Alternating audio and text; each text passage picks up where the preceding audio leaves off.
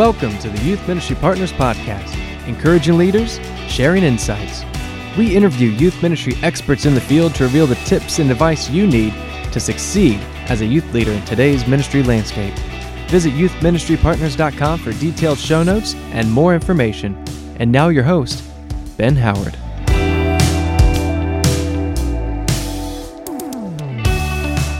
Welcome to the Youth Ministry Partners Podcast. This is, today's a little different. This is not the full podcast. Just going to give you a little mini episode, little snack, little conversation. Today I'm here with Jack Radcliffe, who is the lead editor. Senior editor. Yeah. I'm the lead editor. Is that right? You are the lead editor. I'm the lead editor. He's the senior editor for Youth Ministry Partners. And we're going to talk about teens, which feels like it's kind of self-evident. And we're going to talk about smartphones. So first I'm going to have Jack tell me about the article that you read, and let's kind of get into a little conversation here about teens using smartphones. Yeah, so there's this churchleaders.com article.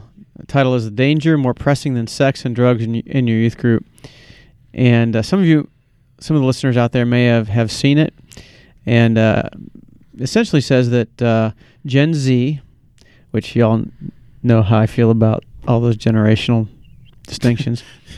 Not a fan. Anyway, they talk about this generation of young people are obsessed with smartphones.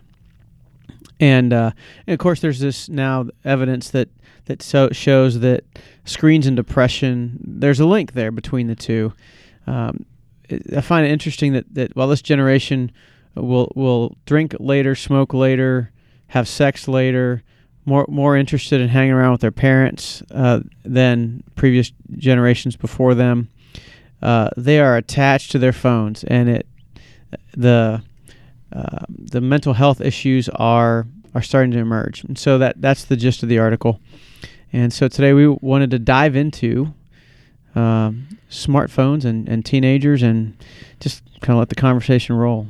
Ben's got some thoughts. I do. So you probably heard a lot of conversation about this in the last 3 or 4 months. It's really been heavy in the zeitgeist. And a lot of that is coming from a book written by an author named Jean Twenge. I think that's how you pronounce it. It's a book called iGen. And basically she's a professor of psychology at San Diego State University. And she studies a lot of generational differences and is kind of trying to put correlation, like trying to reason out why this generation, what you might call Generation Z, what she refers to as the I generation, is significantly less likely to get involved in sex, drugs, drinking, and they're doing a lot of those risky behaviors that you associate with teenagers, significantly less. However, their rates of depression and anxiety are skyrocketing. Yep. Rates of suicide are much higher, and they don't interact with each other as much.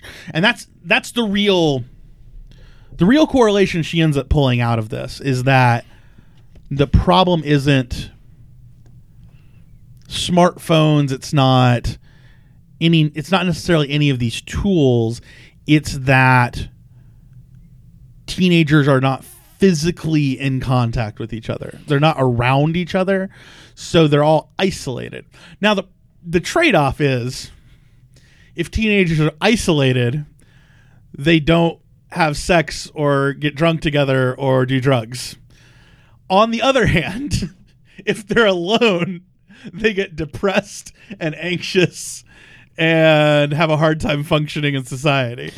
Yep. So it's like that's kind of the trade-off that she puts forward. Now, the thing that she comes down on, why smartphones became a part of this conversation, there's a high correlation between the use of smartphones and depression and anxiety amongst teenagers. And there is some backlash in the kind of former tech world. So I know Sean Parker, who was one of the founding founders of Facebook and a couple of people who have worked with Google and Facebook in the past as investors have basically come out and said, like, social media and your smartphones are designed to be addictive. That's right. So I just listened to a podcast this morning, and they're talking about, was it yesterday? Well, one of those days. Mm-hmm. But they talked about the dopamine hit. Yeah. That happens when you get on your smartphone. You're looking for those likes. You're looking for all the positive vibes that you get through social media. And for teenagers, that's the addiction part. It's just you just cranking on the dopamine all the time, and when you can't get it, then when that all just dissipates, you're left in this funk. Yeah, and we've seen that play out. That doesn't just play out for teenagers; it plays out for adults significantly as well. And in arenas like Twitter and Facebook, those hits come from like saying more outrageous things and getting the people in your bubble to agree with you. Mm-hmm.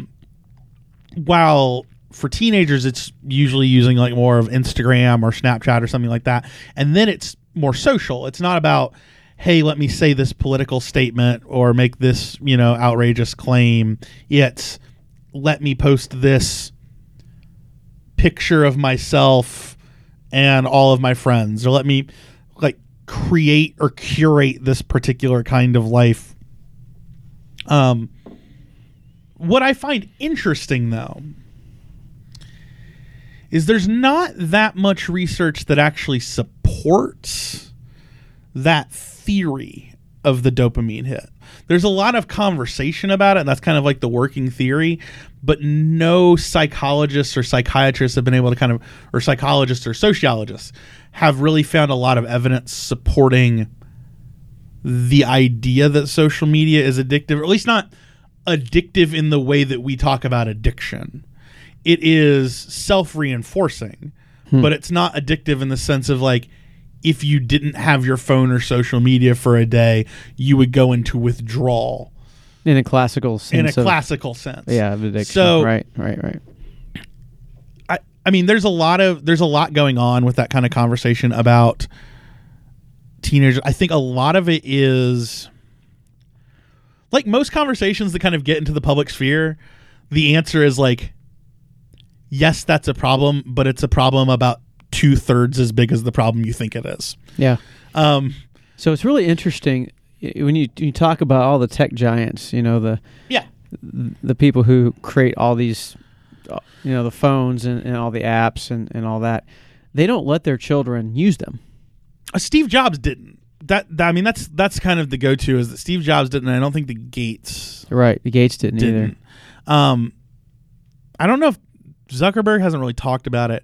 Now, it has been interesting. Facebook is retooling their algorithm, and one of the things they basically claimed it was going to do is they wanted it to be more geared towards social interactions. So it was more interactions with people you actually know or have actually met. But one of the things it was going to do was that it was very clearly going to reduce the amount of time you spent on Facebook. So do you think they are buying into, with decisions like that, do you think companies like Facebook are buying into the addiction theory? I don't think they're buying into the addiction theory as much as they're buying into the fact that other people will buy into the addiction theory. So it's good for them as a company to present themselves as being responsible corporate citizens, especially in the wake of like all the political turmoil from the 2016 election. Like, they know they're on thin ice, and they know that they are a big company, and they know that there's not a lot of love out there for big tech companies, and it's good to stay in like the good graces of the populace. Yeah, I think that's where most of the tech companies are at right now. I think Apple kind of gets a pass because they've always been kind of considered cool. But the fact that they like invented a product to make you addicted to it is like just kind of goes past some people. And I mean, there are tools that people have used to like be less addicted. Like, you can set your iPhone to like grayscale so that it's not as colorful. And there is research that says like when you see something that's not as colorful, you're not as drawn to it, and you don't check it as often. So there are like little like tricks and tips that you can do if you don't want to use it as often. But honestly, and this actually goes back to research that we've published material on in, what was Andrew's book's name? Andrew Zersky? Yeah. Yeah, you'd have to ask me at the moment. Beyond the Screen. Yeah, Andrew Zersky's book Beyond the Screen, which is published by Youth Ministry Partners, which basically argues that like it's not that you can't use smartphones. It's not that you can't use cell phones. It's not that you can't use technology. It's that technology is not a replacement for human interaction, and human interaction is key. Right. And it's not like, and actually that means like face-to-face human interaction. You have to be in a room with people. As much as you would like to replace that part of kind of our society with like, oh, well, I should be able to communicate with you through text or through video or other thing. It just doesn't work. Like, you actually have to be in a room with people. You have to have like physical contact with people. That's essential to like being a human.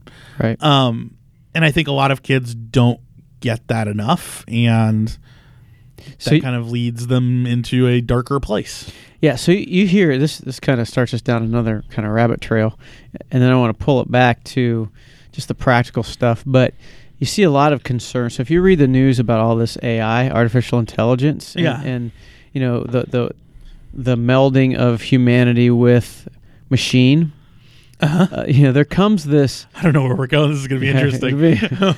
Yeah. So the idea of being face to face and interacting and of course then all of that kind of tells us or leads you to wonder, is there a movement that says you really don't need compatibility with other human beings when you can have a relationship with this robot, or you know? I feel like even those things are, what you're kind of talking about is like, do we have AI that can pass the Turing test and pass as human? And if you did have technology that could pass as human, would you require actual humans to interact? Right. And my first thought to that is yes, you would. I think we are much further away from artificial intelligence or kind of this electronic stuff being like an authentic replacement for human interaction than we probably think that we are. Oh, who said anything about being authentic? Well, that's the problem, is that it's the I hate to say it sarcastically, but I think that's, well, I think that's kind of the situation, is like, I think AI, or I think some of these kind of these kind of communications that we have through mediums, through social media, through phones, are kind of the processed cheese to like good food. Like it's the hamburger, like it's the hamburger you get at Wendy's and not like the food you make yourself at home, where it's like it's sort of fine and it will sustain you, but you won't like feel good about it. Yeah. That's kind of the equivalent I have. It might taste good, but it'll make your stomach upset. Yeah, you're just not gonna feel better later. And I feel like that's probably what happens with a lot of those kind of interactions. You can get almost enough to feel like it was enough. Yeah. So here, as we're kind of boiling this down, the article jumps... Mini episode, yeah. So the article, we're going to try and bring this home here. The article talks about, so what do you do? What can the church do? And partnering with parents and those kinds of things, and developing a theology of smartphones that isn't overly reactive. You know, a lot of youth ministries, they'll have this basket out when you walk in the door for students to deposit their smartphones there until after, you know, they're done with youth group and they go home. Others, they'll utilize smartphones within the meeting and just you know, make sure that You don't have it out when you're not supposed to, and those kinds of things. So there's a breadth of ways that people approach this issue from a practical perspective. And one, it has to do with the actual who are we and what are we doing when we're together, and then the other has to do with how do we help kids navigate all of this. Well, I think that has to be. I think sometimes youth leaders or even parents, they forget that their children have not had the experiences that they have had. So if you're 14 years old and you've had the internet ever since you were born, you've had access to the internet ever since you were born, you've had access to a phone or social media since you can remember. It's not only that you have to say, hey, let's not use that thing. You have to point out, what do you feel differently? What are you experiencing differently not using that? And that's not going to be a natural realization for a student. They're going to think about the absence of the thing that they like. They're not going to think about, well, what does the absence of that make you feel? Because that's not their experience. That's been our experience largely, because I didn't have a smartphone until I was maybe like 25, and I didn't have a cell phone until I was 18. So like I had experienced the world in a way that didn't have those connected to it. So I could kind of like compare and contrast, like what was my experience having a phone versus not having a phone, and you can think about those things. I feel like we just don't acknowledge that, like, teens don't have the experience. Like, you have to give them the experience and say, if you go a day without your phone, what are the pros and cons? And think about the pros and the cons. I know it's going to suck, and you're not going to like it, and you're not going to be able to talk to your friends. But did it make you view the world differently? Was there something about that you found redemptive or positive, or an experience that you want to copy again? Okay, how can you figure out how to get back to that experience? Does that mean you use your phone in a different way? Does that mean you do different things in different ways? And I feel like you're right. It's not, when we say those things like, we have to navigate with them through the issue. And like, that actually means like you need to go point by point through some things that you might think are intuitive, but aren't if you haven't had that experience. So what do you think? Here's the other side of this, the parental side. There are parents who get very upset when kids have their phones taken away, because that means the leash is no longer connected to the kid. So it's the parents' fault, isn't it? Parents, yeah, that's right.